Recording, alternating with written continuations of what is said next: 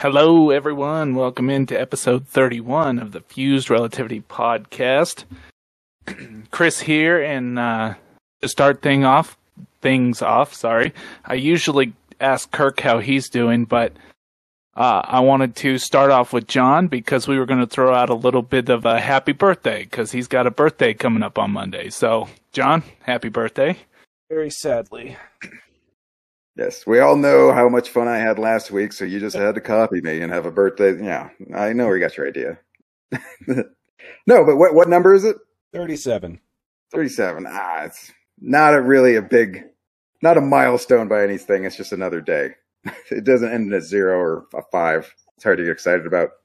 I'm a little, now that you say that, John, I'm pissed that you didn't time up your 37th birthday with the 37th episode.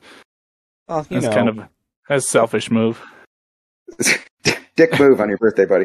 And by the way, we were thinking about we're gonna roast you, John, but we thought that was just way too much, so we just start with you. We would tan you, so because it would just be too much of a leap. So we're not gonna hear John, the other really white meat. You're not gonna hear that joke. We're not roasting.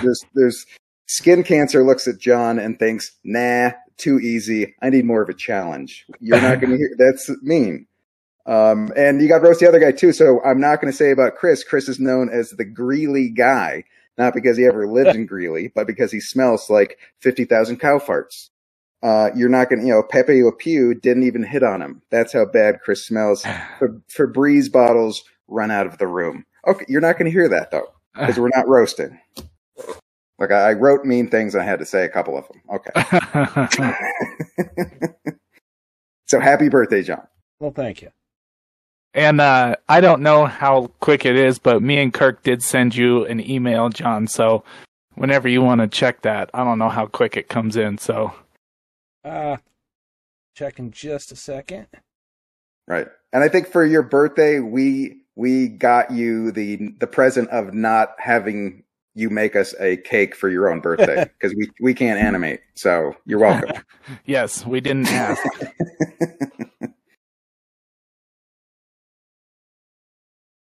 So, Body Double, how are you doing tonight other than, roasting? It's Body Double. It's episode 31. It's going to be, there's a lot of stunts planned. It's going to be the most physical. So I had to bring in someone this is not Kirk. This is Kirk's Body Double. Because, the physicality of this podcast episode. I don't know if Kirk could cut it, so I had to step in. We sound exactly alike, though. We're a voice double as well, which is just a weird coincidence. So we're lucky that way. Not to confuse you guys. Hopefully you're not looks doubles. All right. No. Take that, Kirk. All right, Mr. Where'd that come from? I was nothing but nice. Oh, wait, no, I wasn't. So what do we talk? Yeah, did you have a social media thing, or what? We're going space. What are we up to? Yeah, I mean, I was following the case from last week, and it turned very divisive. Like everyone was being split. It's just like everyone fell into camps, and they're defending it. And the weirdest thing I saw was people that I kind of follow outside of everything just kept getting pulled into it for weird reasons. It seems like it's like quicksand. It's like a tar pit. Yeah, it was just weird. Well, and like I said last week, everybody's waiting for the resolution now. So until there's some sort of resolution, whether it be of, suicide or the guy gets caught, you're just going to have that. Yeah, it's just weird landmines everywhere. I think it's going to end up. Remember that movie where the rock climber got stuck and had to cut off his own arm? It's going to be like that, but his shoe won't come off. So it's similar, but that's my prediction. But it'll be interesting to see where this ends up because people are anxiously awaiting, just to find out what the resolution's going to be. So I'll keep following it too, just because it's interesting enough to keep tabs on. But Yeah, it's not ruling my world. Can you guys just pinky swear to me right now that when it does, the resolution does come, you don't stand up, hold up lighters, and scream encore and scream for more? Can we at least, when it's done, it's done, right? Something like that. My biggest thing was it's just something so unique in the current social media climate. But we've got space to talk about. So what's up first? I was going to just touch, we could start first with the solar storms that have been hitting the Earth the last week or so. And essentially, the sun has been spitting out radiation. And as it's it been does. hitting, as it, generally. Yeah, it's a big ball of gas. It'll do that. But every now and then we get a solar storm that hits the Earth. And the cool part, I guess... I say cool part. That's because it's very, very hot part. The cool part about deadly radiation coming at our planet. Yes, go on. All ears. Our magnetic field protects us, Kirk. Okay, good. But it's been... It better. This one... so I found out that solar storms are ranked on a scale much like tornadoes. So 0 to 5. Depending on how many trailers get flipped over. So... this one was a class 2, so they're not too worried about it, and it's been creating some really cool aurora events across the Earth. Yeah, they over New York, Washington, and Wisconsin. Yeah, they're basically I saw a picture of it, and the whole top of the Earth was glowing green. Well, hey, John, John, just real quick, is there a website that you could recommend where people could go check? Like, if you're not a space guy, you go check out the pictures and at least get interested in that way. Is there like a go-to sort of, these are the best quality photo? Just NASA? Okay. I would assume NASA. I mean, NASA.gov. Space.com is also one that I frequent because they usually cover almost everything that you can think of. As you really? Say that. Space.com, that's it? Yep. That's the site I managed to pull up when I typed in solar storm. It was the first one that came up, and it has I don't know. No, this is from the ISS, so this is an accurate picture of the auroras over the U.S. So yeah, I would probably go with space. The thing with NASA is NASA's going to be focused on its own stuff and pictures it procures. So from the Hubble, James Webb when it goes up, the ISS, stuff like that. Whereas you have space.com, which I'm assuming is going to aggregate everything they can get. So the European space agencies, everything. That's crazy because I just tried to go there. I hit spacebar.com and nothing. I think I screwed it up. Okay. Well, yeah, space.com, they generally have good content, and it's not, littered with ads and all that kind of stuff. So I generally like to go with those websites. So you talk about the storms and so there's some sort of almost like an ozone. There's some sort of layer that protects us from the radiation from the sun, or is there? And not to be like you call them, was it solar storms? Is what you call them? Yep. Is there sort of? Do we need a protective shield, sort of a storm window in space, so to speak, to kind of reflect it, or we're already protected with it? We're already protected for now. Well, we're good now. Earth has a magnetic field around it, Kirk, for now, which keeps out most of the radiation, which is why we can subsist the way we do. Mm-hmm. So essentially, as long as we have that magnetic field, we're protected. But if the storm gets crazy enough, like if it was a level 4, then it could potentially knock out power and cell phones here on Earth. Like satellites and wireless stuff, kind of disrupting that. Yeah, and it's just too strong for our magnetic field to keep it all away. So, and it's almost like a hurricane. There's not much to do to protect against it. It's just kind of like you can brace yourself. Nothing you can really do except hope it doesn't last too long, and then just kind of fix it afterwards. I'm assuming. And they're Yeah. only mildly predictable. Like the science kind of can say maybe there's going to be a solar storm, but they can't pinpoint it like a hurricane that they can, they go, okay, this hurricane's coming. Well, they don't really know about solar storms as much. Well, yeah, they're further away in space. Yeah, I mean, I guess that makes sense. It's hard to predict the sun. And the sun's the one that's going to be producing the storm. So you're saying that song, Here Comes the Sun, is full of shit. That's what you're saying. Maybe the sun won't come. Here's a good example of what Chris was talking about. I'm reading straight from space.com, but one infamous 1859 geomagnetic storm known as the Carrington event disrupted Earth's magnetosphere so severely that telegraph wires burst into flames. What year is that? 1859. Oh, wow. Okay. So it has the potential to knock out power grids, Kirk. I can't tell you why, but I know it's got potential to do that. Well, I mean, if it can set telegram poles on fire or wires on fire, yeah.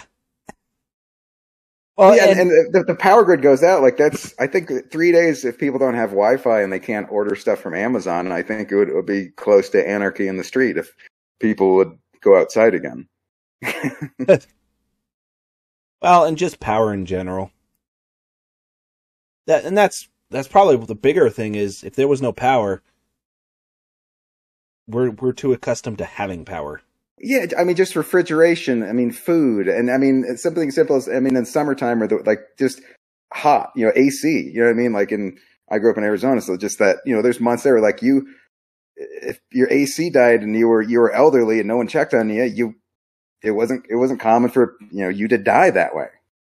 The other thing is, how would people be able to? We wouldn't be able to give the people the Fuzed Relativity podcast, and chaos would ensue in the streets. They would just be so distraught. Yeah, that would really, the nation would mourn. They would, you remember when JFK was shot, where you were and where you were when the first Fused Relativity podcast was missed.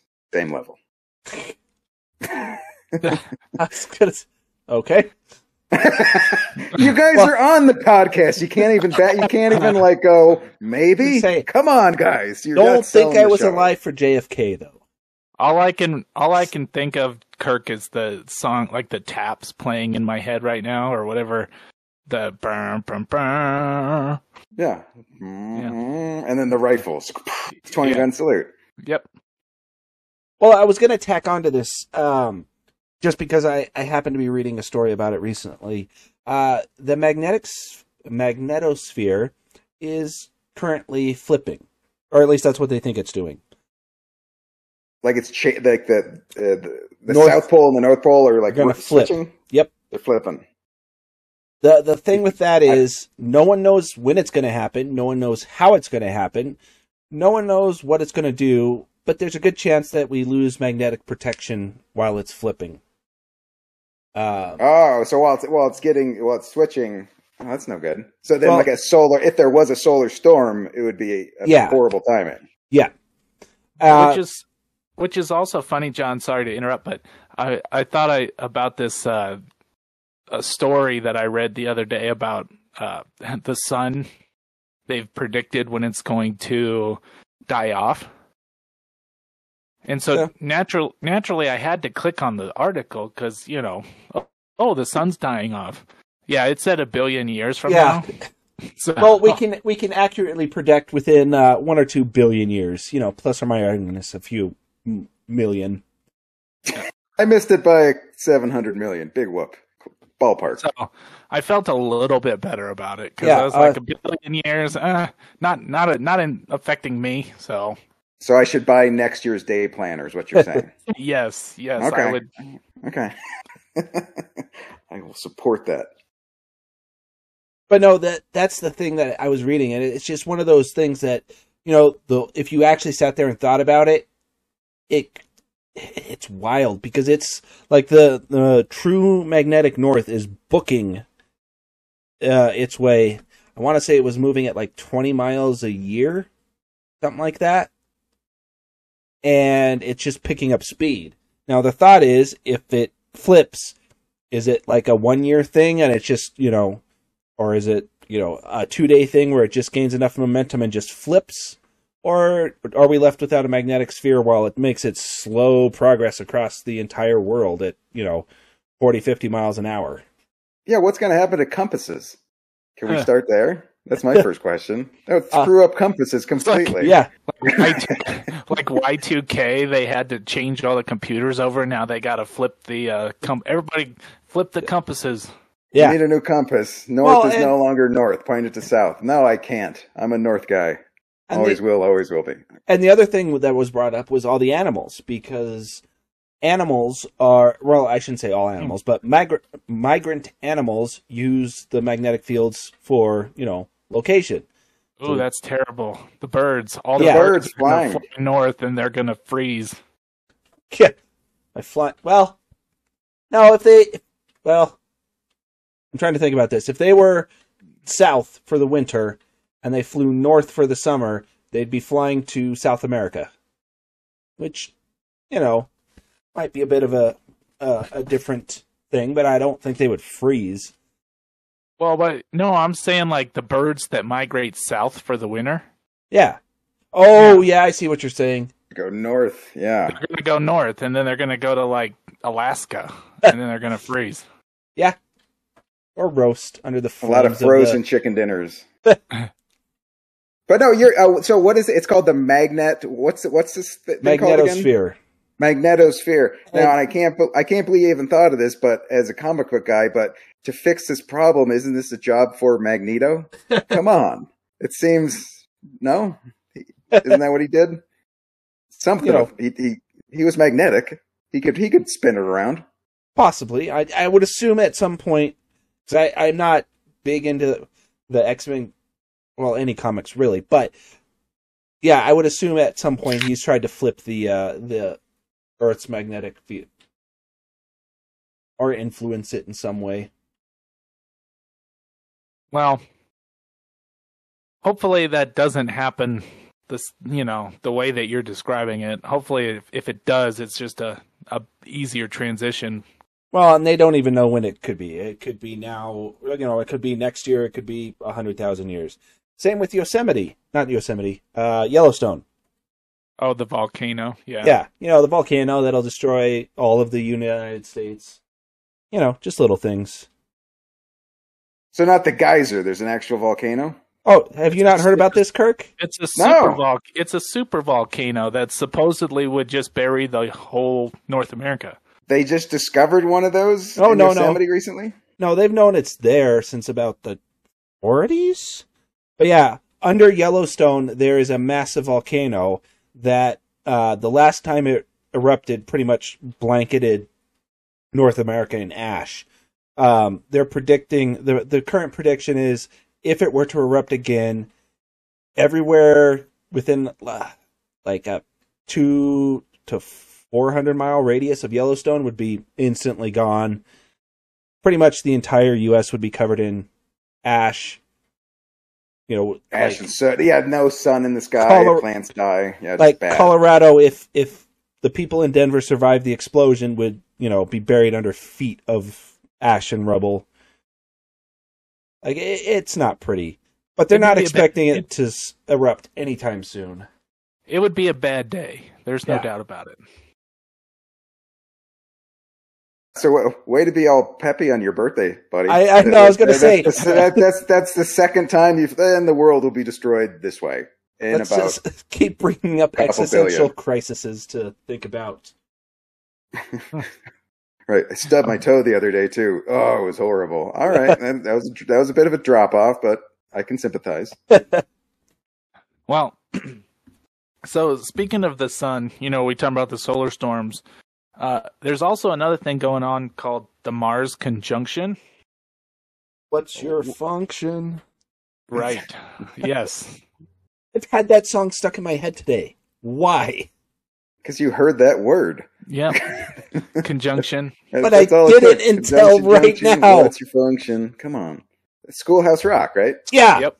And I know my wife's in chat, and she's probably just listening when she can, but I even said that to her today. I just started singing it. I'm like, why is this song in my head today? It's a song I haven't thought about for Decades. Everyone listening should look up conjunction junction and the Bill of Rights. Yeah, I'm just a bill. It's pretty funny. I'm just a bill. Yes.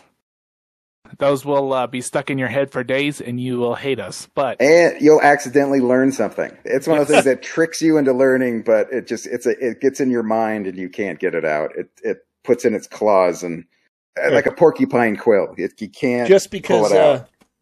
Just because I can. Boom. It is in. There we go. In the chat for everybody's displeasure. Viewing pleasure. Yes. I wonder if they still play that in school.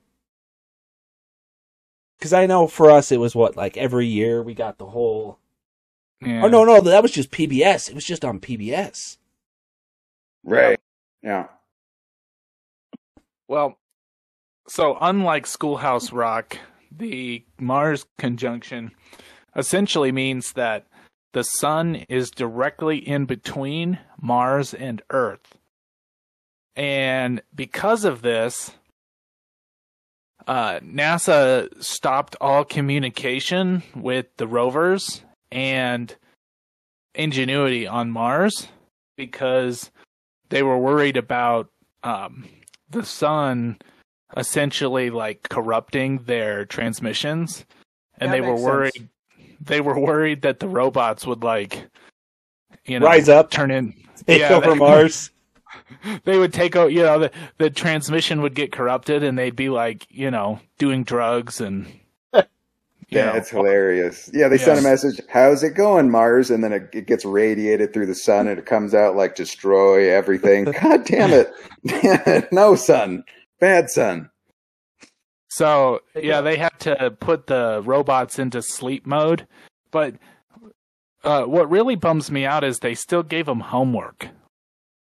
Well, yeah. The robots have to actually, still do stuff, even though they're not talking. They still have, jobs to do. Why not give them a break? Nice little vacation. It's the robots. We've discussed this. They don't get breaks. They should. When they put them in sleep mode, did they think they put a little cap on and they have that little candle and they blow it out That's what I picture. I think I said it wrong. It's actually safe mode. It's not sleep mode. Oh, way to screw up that joke. Thanks a lot, dummy. Oh. All right.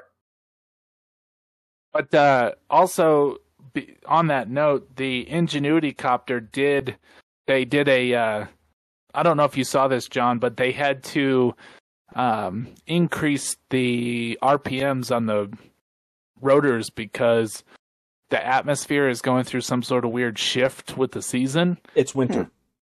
Yeah. And the atmosphere got even less. Yeah. So they had to boost the helicopter up to 2,800 RPMs, which they weren't necessarily planning on because they weren't planning on having the helicopter survive still 6 going. months. Yeah. It's well beyond its expectations. I was going to say that helicopter is about as old as this podcast now. Well, I mean, it's older, but it's functionally about as long as this podcast. It seemed like the scientists really undersold their expectations to not to be disappointed. You know what I mean? This thing is crushing what what was it, 3 months or something? No, it was 2 flights. Yeah. I think it was given 5. It was 5 flights was the max. But over 3 weeks. Right. See, that's the problem. That's the problem with helicopter parents. Hey-oh, come on. Right. You made that joke the last time, Kirk. Did I? I don't remember that. We'll go to the videotape.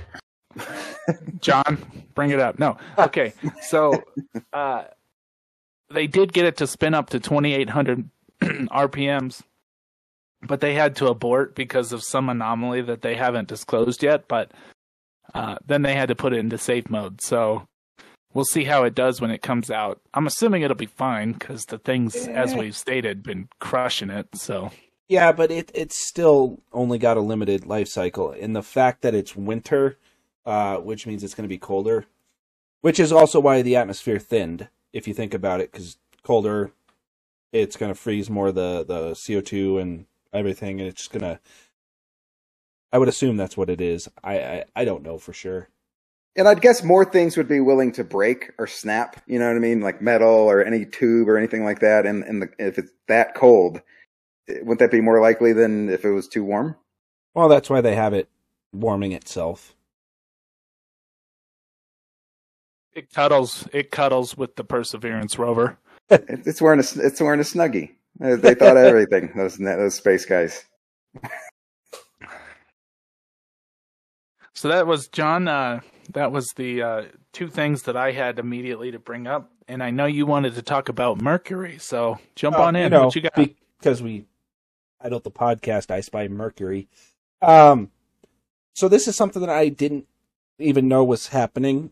The European, or I should say, a European-Japanese probe got to almost 200 kilometers above Mercury. Which I thought the whatchamacallit, what was the other Mercury rover? It had not rover. Are you ship thinking called, of? It had Cassini? No. No, that was yeah. No, I think the one you're thinking of was Venus, John. No. There was one that went specifically to map Mercury. And I just pulled up Mercury, like Freddie Mercury? No, the WNBA Phoenix Mercury, the lady basketball guys, or not? That came out wrong. That was the female basketball players. I apologize. No, it was Messenger. Messenger was the one that went to Mercury and mapped it. I thought it got... No, I guess it was just within 200 kilometers.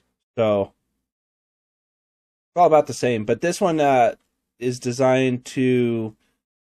Or it took some more high-resolution photographs of the surface.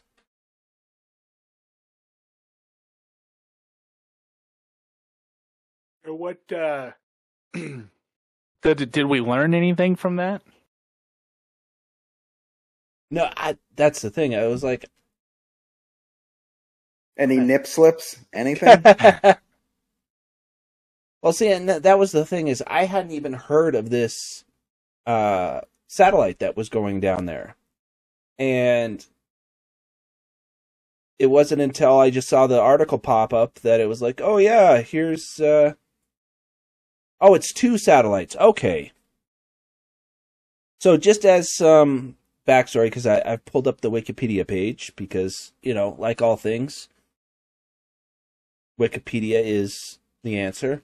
It looks like one of the satellites is going to actually get within 1,500 kilometers. That seems still far away. Yeah, that does. I wonder if the close approach is on one side, which would make sense. You want to stay with Mercury, you want to be facing the sun as little as possible and in Mercury's shadow for as long as possible. Well, Mercury's the closest planet to the sun, so we know it's really hot. Little hot. Yeah, you always want to park in the shade. That's where you yes. That's where you want to go. Yeah, I'm just... Because it's... Approach was 200 kilometers, so I'm assuming that's where it's gonna sit, but it's got... I'm assuming at that distance, even the robot's like, it's really hot. Yeah. Yeah, unfortunately, like I said, I thought there was going to be more to this than... Meets the eye? Yeah. Transformers. All right. Yeah. No, it was just something that it popped up, and that's part of the reason why I wanted to talk about it was, like, with all these missions, this is something that, this is only, the 3rd mission to Mercury? Mariner, Messenger, and then, yeah. So this is the 3rd mission to Mercury. And me being, somewhat into space, have never heard of it. Probably because it wasn't an American Yeah, but still. mission. You know, it was a European Japanese joint venture. So I think, you know, a lot of that stuff we don't necessarily hear about as much. I mean, it just launched 2 years ago. I know they 3 sent years. back. I think it sent back high-res images of Mercury. Yeah, it did. Well, this is saying possibly it was just a low-res black and white. Okay, well, still, it had. I saw the pictures, and it did have like a pretty good detail of the planet. Yeah. I mean, it's got. Let's see. I mean, standard. Well, it's got gamma and neutron spectrometers. So it's got radiation detection. It's got a bunch of stuff, I'm assuming, to partially study Mercury and the sun at the same time. Which I still find a little bit funny because there's no way that we would ever be able to benefit Mercury. Like, that's weird to say, but there's just nothing for us. It's too hot. Well, you say that, but there is... I mean, granted, this is leaping farther into science fiction than, you know, most people gather, but if you look at, like, the sun is nothing more than a ton of, like, hydrogen and helium and fusion particles, which means that it is the largest source of hydrogen and helium in the galaxy. Would it not be feasible to mine the sun? No. It's too hot. To suck those gases out, to somehow use that, instead of drilling for oil under the sea, we're extracting helium from the sun. Yeah, I mean, it's I wouldn't say it's a trope that's talked about a lot in science fiction, because I can think of, there was a Doctor Who episode on it, maybe 2, on mining sun. Or maybe it wasn't Doctor Who. Maybe it was Stargate. I know Doctor Who had one. Well, I think just if I mean, helium, yes, it's funny. It makes your voice high and it blows up balloons. But I don't know. To me, like, if for the difficulty of getting it for what it's used for, doesn't add up. Deuterium. Unless helium does a lot of other stuff. Yeah. So, and that's the thing is, you have a giant ball of fusion in the sky, and we're trying to replicate fusion on Earth. You're going to need a lot of the same materials. Mainly being like... Nothing, like, seriously, nothing that we know of can withstand those temperatures. So, I guess I'm just thinking of it from a practical perspective. Well, and that's just futuristic one. Most of them, it's like protected by, I don't want to say force field, but essentially force fields. So yeah, no, it's, I'm just saying, like, if they discovered that under the crust of Mercury, it was nothing but gold and platinum and titanium, they'd figure out a way to do it. Yeah. To Because extract those. Because all you would have to do is potentially land on the not sun-facing side of Mercury, drill a ton, and take off before it spins around. So I think it actually has, and I don't want to say I could be wrong, but I think it's your birthday. It wouldn't be your birthday. Come on, you can say it. I think it has a very slow, like, rotational time. Yeah, so the length of a day on Mercury is 58 days, 15 hours, and 30 minutes. So you could get a lot of mining done if you landed on, you know, the dark side and drilled for almost 2 months before you had to take... You'd have 2 months of drilling in the shade. Before you had to take off and head back towards Earth. All right. Well, if that's the case, then let's call Bruce Willis. Let's get it done. Well, and that's what I'm saying, is all these planets have the potential of having a ton of just rare elements, because the theory is a lot of the rare elements that are on Earth came from space. and it more importantly came from the fusion of the sun. And what better way to pick up, a ton of particles over the years as being the closest planet to the sun? I don't know if that made any sense. I was still stuck on Bruce Willis because hear me out, because he was in Die Hard, right? So Die Hard. Here's how hard he died. Even when he died, he came back as a ghost in that Sixth Sense movie. So even when he was dead, he was still there. And then you were talking about, so that's what I got distracted. Glad I could throw that one out there just to derail the podcast. So, John, Mercury, we'll have to do a little more digging into that because in a future episode, I learned a lot about Jupiter today, and I'd like to talk about it, but it's just not on the docket today. So, let's do a little more digging and bring back up the Mercury, Jupiter. Let's do some more later, but right now let's talk about Jeff Bezos being a dick.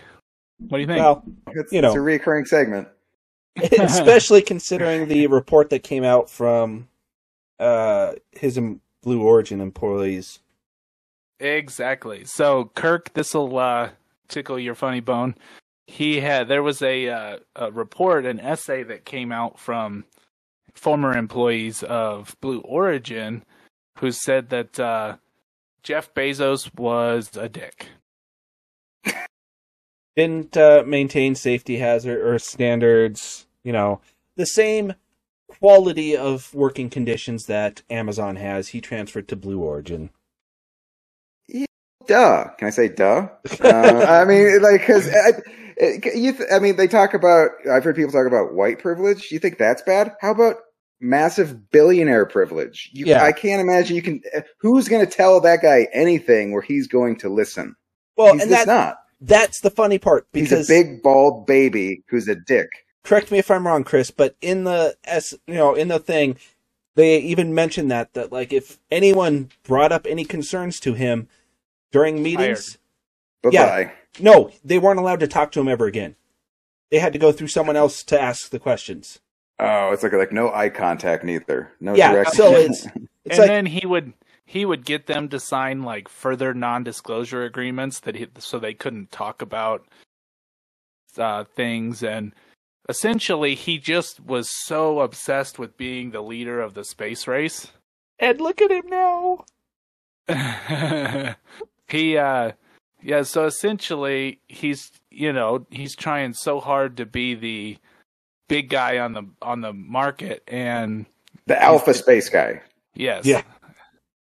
And Elon essentially is just like, whatever, man. I'm going to do my thing.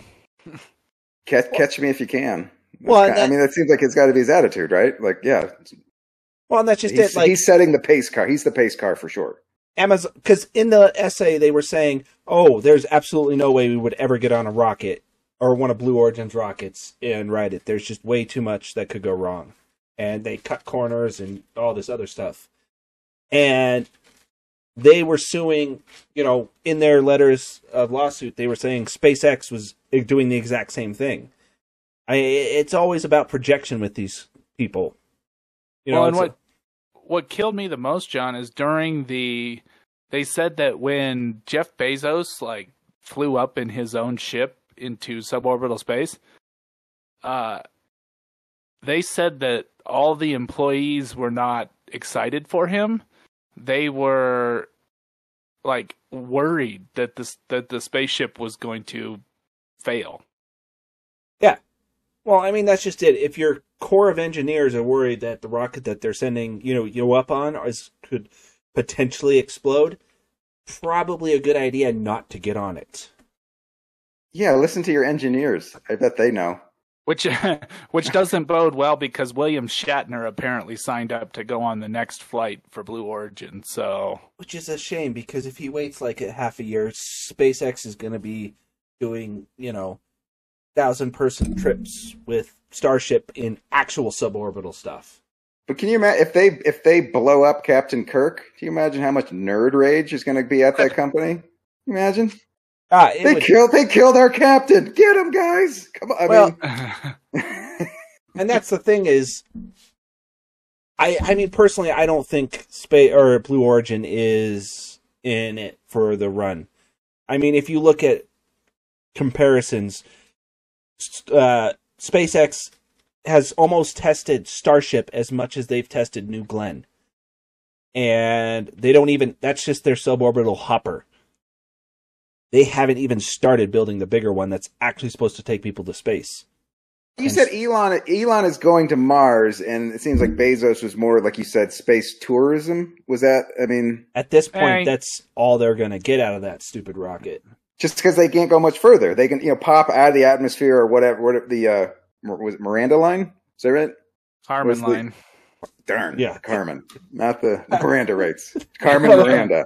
You have the right to remain silent, Kirk. I was going to say, I think... you have the right to remain silent and have fruit on your head while you dance. No, okay.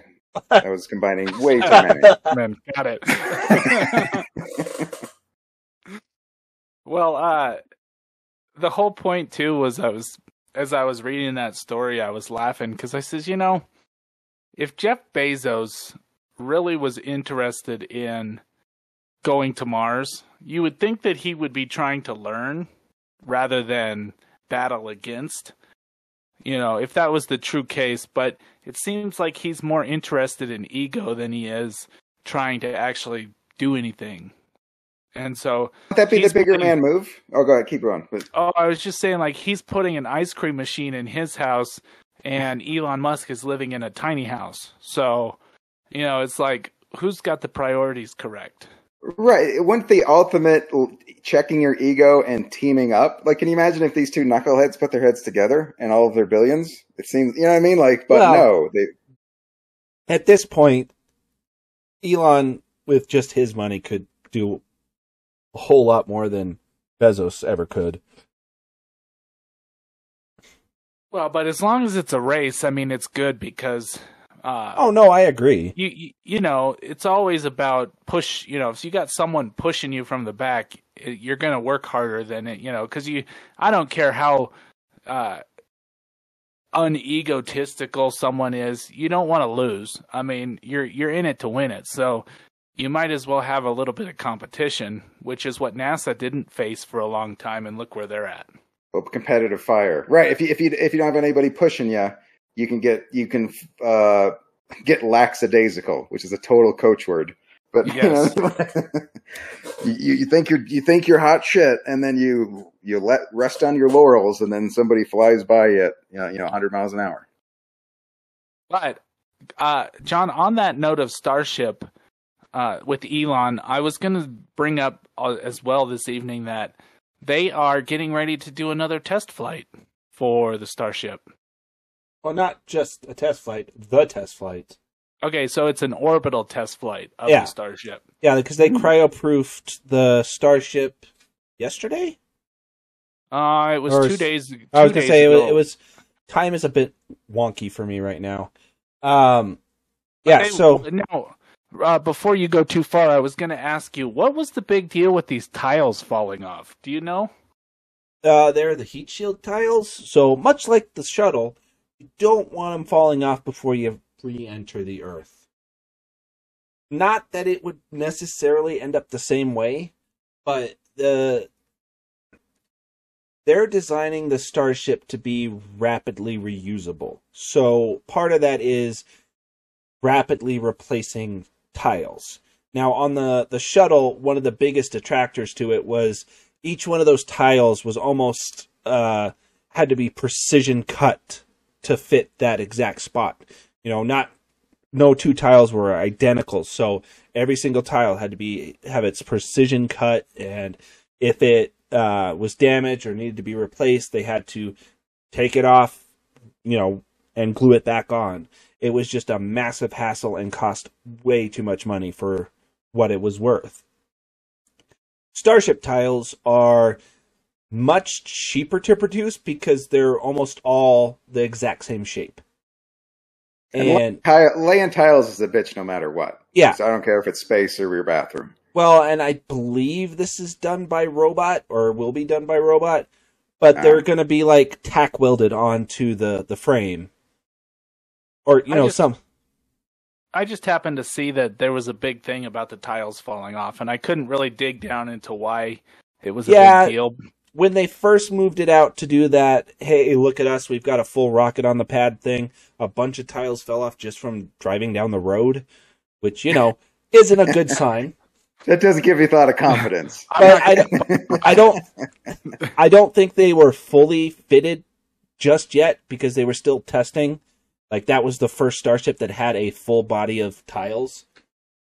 So I didn't see anything if they fell off during the cryoproof, which would also be bad.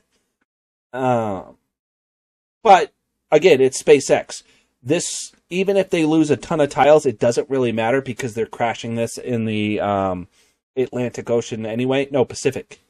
Yeah, by Hawaii. So, in fact, losing a bunch of tiles is probably more beneficial to them than keeping a full set of tiles. I know that sounds counterintuitive, but if they lost, a third of their tiles from launch to, coming back, and the Starship still made it to where it was supposed to be without any problem, that's a good thing for SpaceX. It shows that the tiles, although they're there, they can survive without, a handful of them. I'm still stuck on it. Lost tiles driving to the launch pad. Like, that's just well, we got past 22 miles an hour, so I'm like, wait, aren't we going to space? Yeah, probably go fast. Like, it's just that is a flagging, like, tug on the neck collar moment. Like, yeah, you don't want to be in the Tesla behind that one going, was that a space tile? Okay, no, abort. I'm not doing this. But that's the thing with NASA or anywhere else like that. This type of problem, they would want it completely 100% ironed out before it even rolled out to the pad. SpaceX is like, if this one doesn't work, we've got another one in the shed that's waiting to go. We'll fix it on the fly. We'll improvise. Yeah. Okay. Yeah, like if this tacking tile, if the way we tack the tiles to the Starship doesn't work this time, let's try something else. We'll try super glue next time instead of welding. They can rapidly change how they're doing it because they are just testing. These aren't flight articles yet. These are all just experimental crafts. And I went back and watched the SN. I watched like 3 different ones. I watched like 8, 10, and 11 of the Starships just to watch the launches. And it's kind of amazing how much progress they made between those because like SN8, it blew up, Well, and that's the thing. They didn't. Because 8, 9, and... There was no 9. There was no 9. You know why? Because 7, 8, 9. Yeah. No, well, the first few, they made iterative changes, but most of them were already built before, like 9 was almost built before... I think 9 and 10 were on the pad at the same time. But, like, they were producing them faster than they could test them. So there wasn't a whole lot they could change. Like, I know they changed the header tank for... Was it 8 that got the header tank change? I mean, these were all this year, and it feels like it was, forever ago. But they made the iterative changes, but a lot of it just boiled down to software and, right fuel mixtures. Well, but 8 blew up.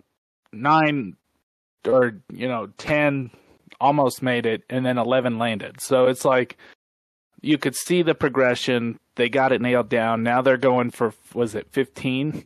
Well, and that's just it. 15 was supposed to not be the orbital one. 15 was supposed to be, hey, we fixed a bunch of stuff we found while we were testing the first batch, because there was supposed to be 12 through 14. But as soon as they landed 11, they were like, we're good. And went to 15. And then they were like, 15 can go to orbit. And it still amazes me that they can land the rocket boosters on a freaking boat. I mean, that's incredible. And that's just it. That's what always amazes me about how badly the NASA and FAA screwed over SpaceX in the beginning.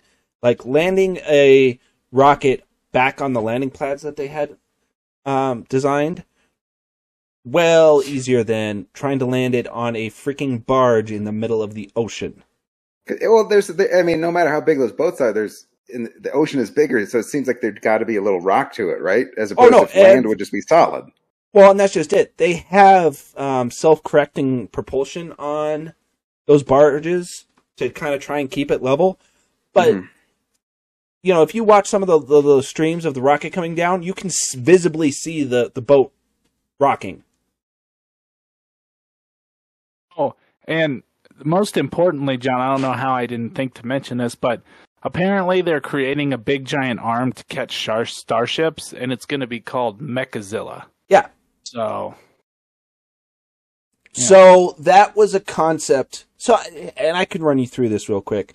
At first, they were just going to land it on land, the booster on land. And then they're like, yeah, but then we need legs and all this other stuff. So they're like, well, what if we jokingly just caught the booster when it was trying to land back at the thing? And then they're like, yeah, nope, we're doing that. So now they're my only beef is it's a bunch of science nerds and they're not going to be able to program it how to catch. It's gonna botch the catch. It's gonna boot it, and it's gonna crush the rocket by accident. That's the thing, though. Is or counterpoint, Mothra will show up and wreck the whole thing. Or the arm just it doesn't want to catch rockets. It just wants to arm wrestle, and then it becomes a Sylvester Stallone movie over the top. Yes. Sorry, John, you were saying something. Oh no, I'm just saying, they have no idea. This could part of the thing with the Mechazilla was, yes, it's going to catch the booster, but it's also going to lift Starship up onto the booster, right? I believe so. Yes. Yeah, like they want it to be this multi-purpose. It's going to be the crane, it's going to be the catcher, it's going to be all of this. We got a whole baseball team all in one, Mechazilla. I'm going to be very curious to see what happens the first time they try and catch a booster. Because it's very possible they're going to try and catch the first one.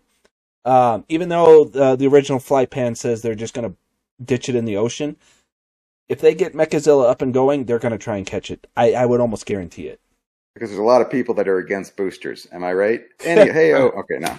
All I got to say is, it's got to be really fun to work at SpaceX. I know there's a lot of burnout and all that stuff, but when you could be like, hey, maybe we just make a giant arm to catch the booster, and then someone's like, you know what, that's not a bad idea. Let's give it a shot. Well, the fact that they ran with that is amazing. Well, they did shoot it down. That's my thing. My biggest compliment to SpaceX is they've kind of bucked this whole tradition of the lost cost fallacy.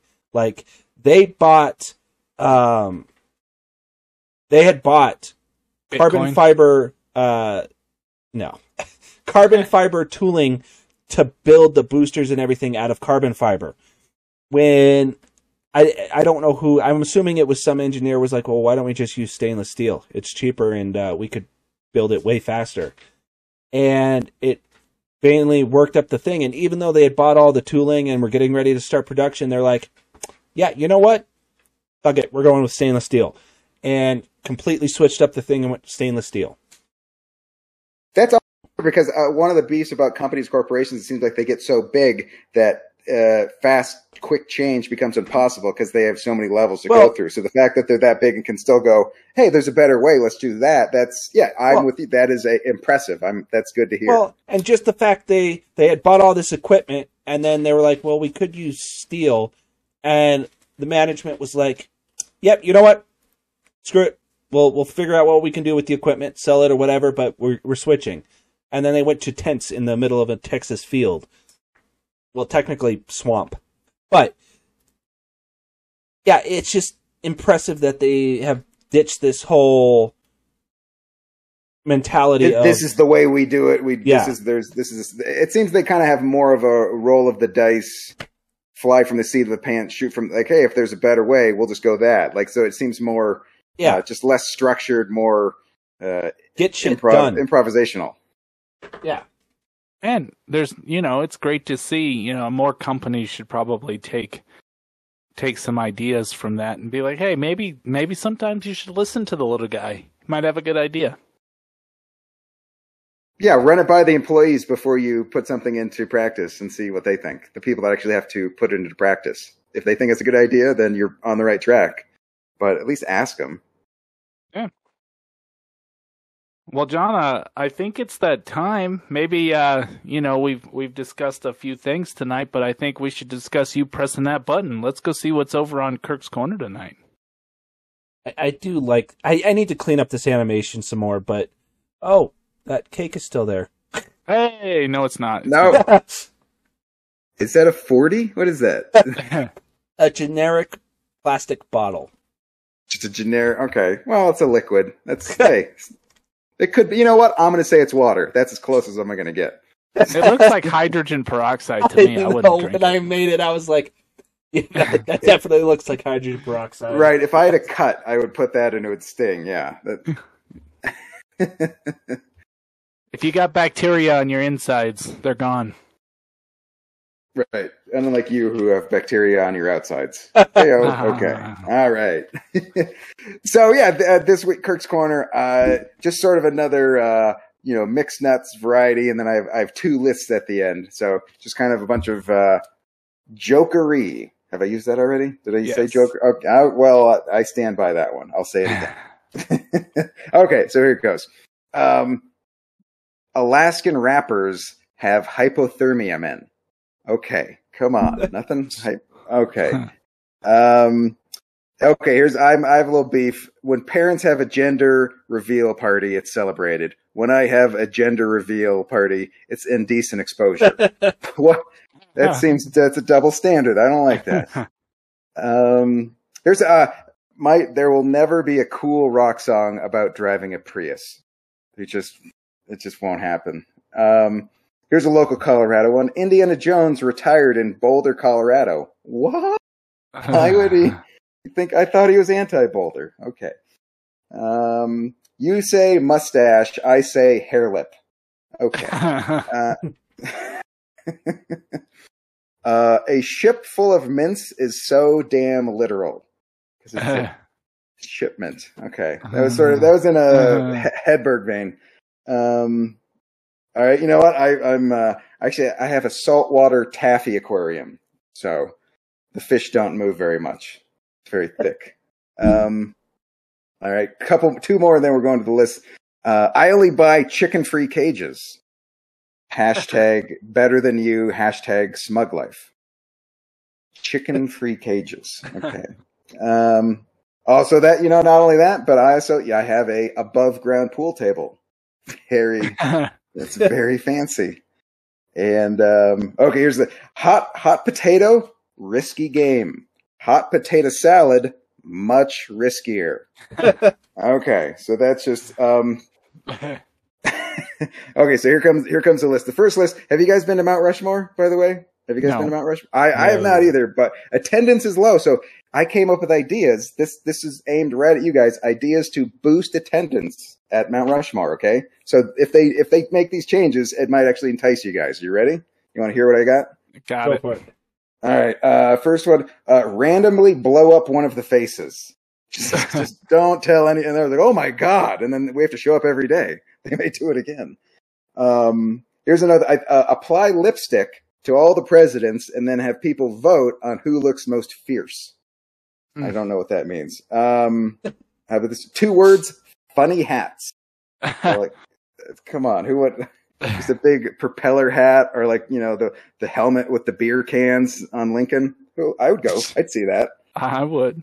2 more. Okay, so then you make the presidents members of the Kiss Army. At least you're getting the Kiss. The Kiss fans are going to show up. This one's a little odd. I say you plant shrubs in their noses, and then you hire presidential nose hair trimmers. And it's a little action, a little something for the people to watch instead of just staring at a rock all day. Okay, so that was my Mount Rushmore ideas.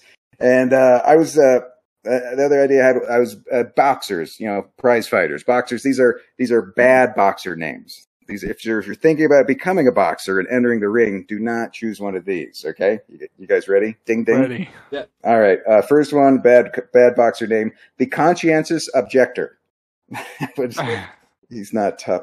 Blood Gusher Johnson. Francis. That's the spaghetti noodle. That's not a tough name at all. Not the real deal. That's not intimidating. The necrophiliac. That is going to be Tattletale Thomas. He's going to complain to the ref the whole time. See, the hemophiliac, and then the last bad boxer name would be the fetal position fighter.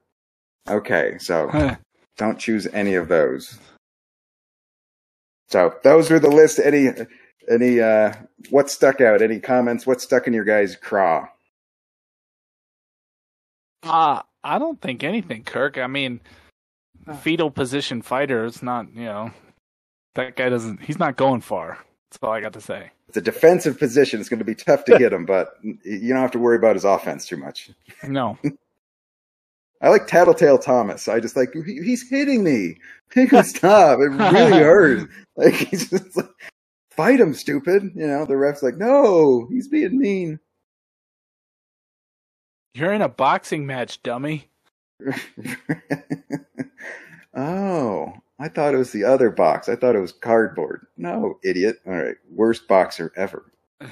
Are any of the Mount Rushmore ideas tempt you? Now that I like the nose hair one. Yeah, nose hair. That was a good one.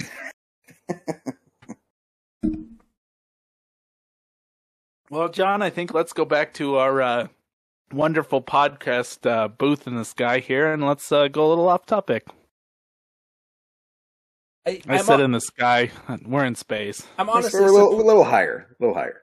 There's still something in Kirk's Corner that you guys haven't seen yet, and it amazes me.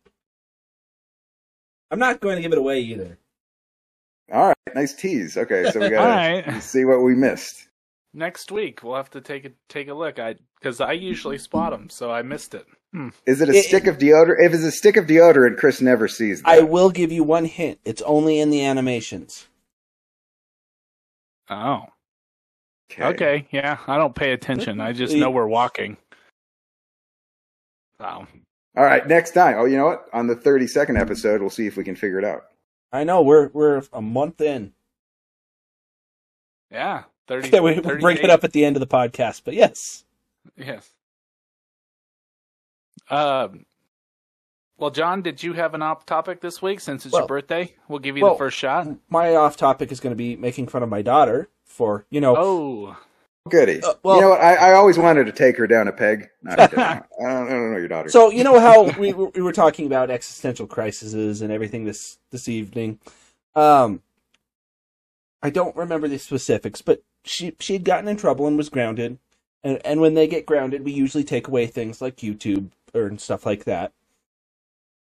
She was so distraught over the fact of not being able to watch YouTube for a week because she would have to catch up on all of the people that she watches.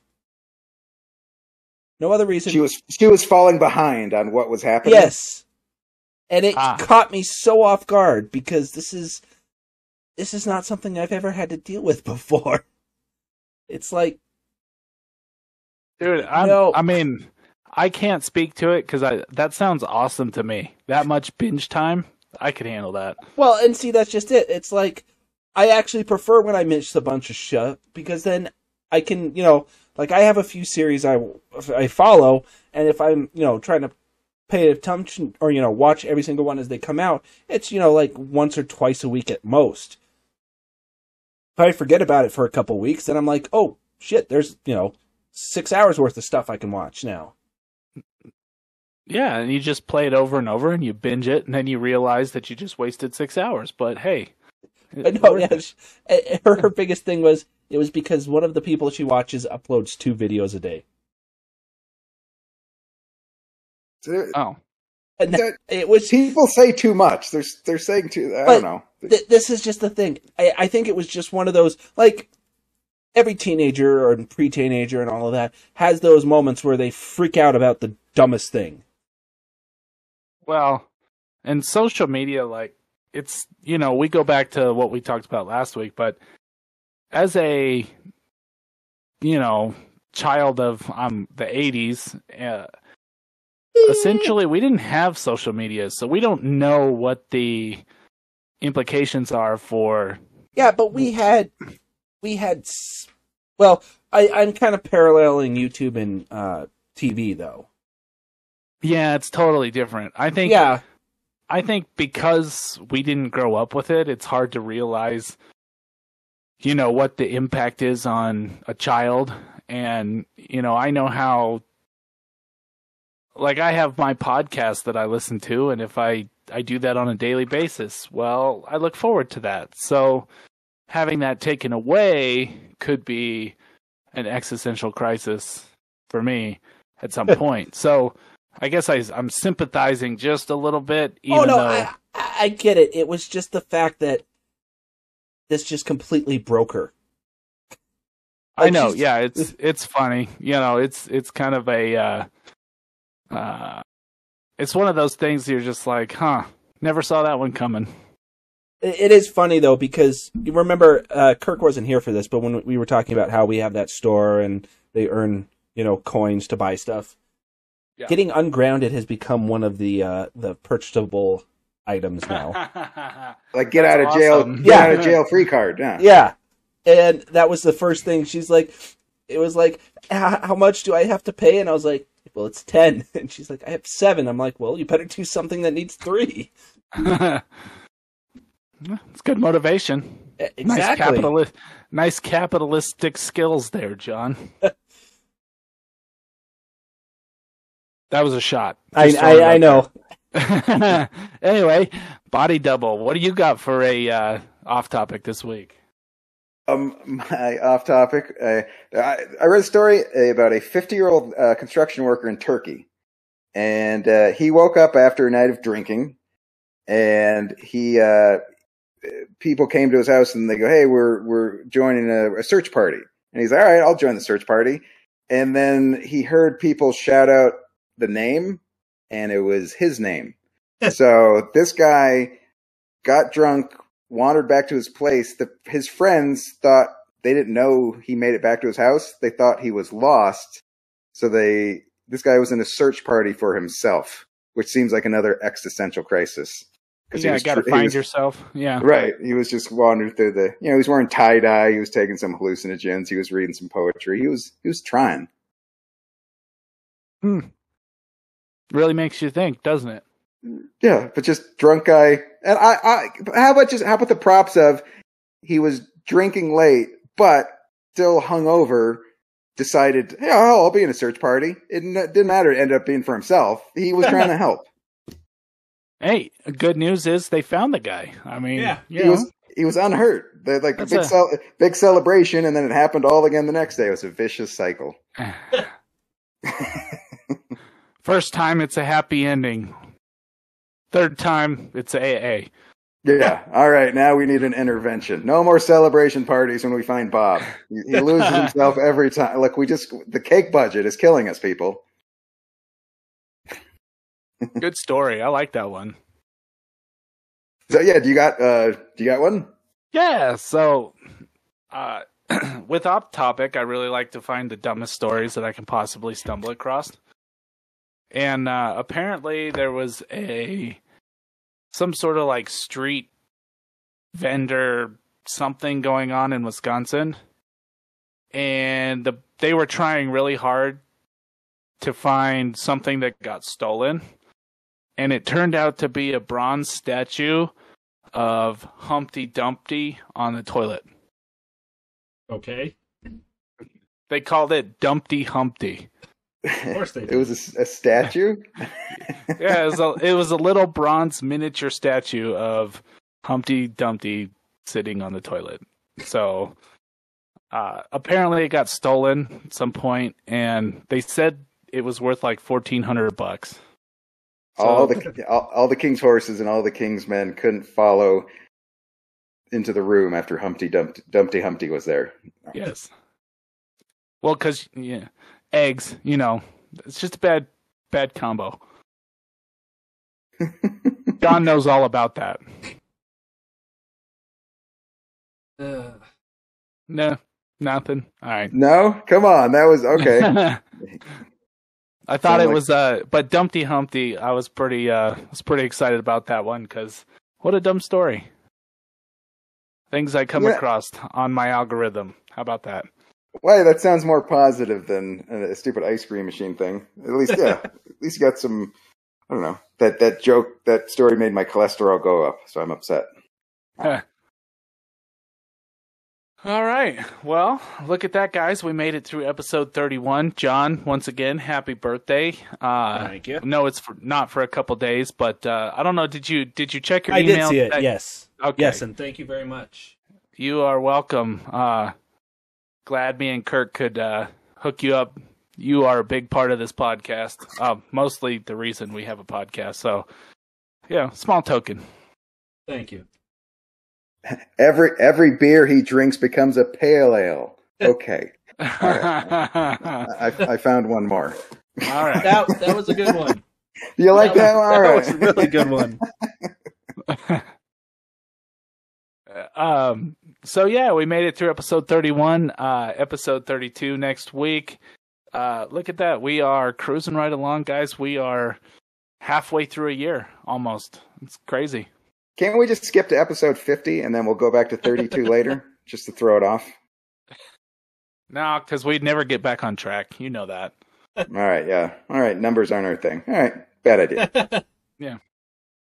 So, well, for everybody, thanks for listening. We do appreciate it. And keep up with our content on YouTube. We are putting up at least one video, if not 2 to 3 a day. So do check us out and subscribe to all our channels. They're on the front of our podcast booth. And hopefully everybody has a good evening, and we will be back next week.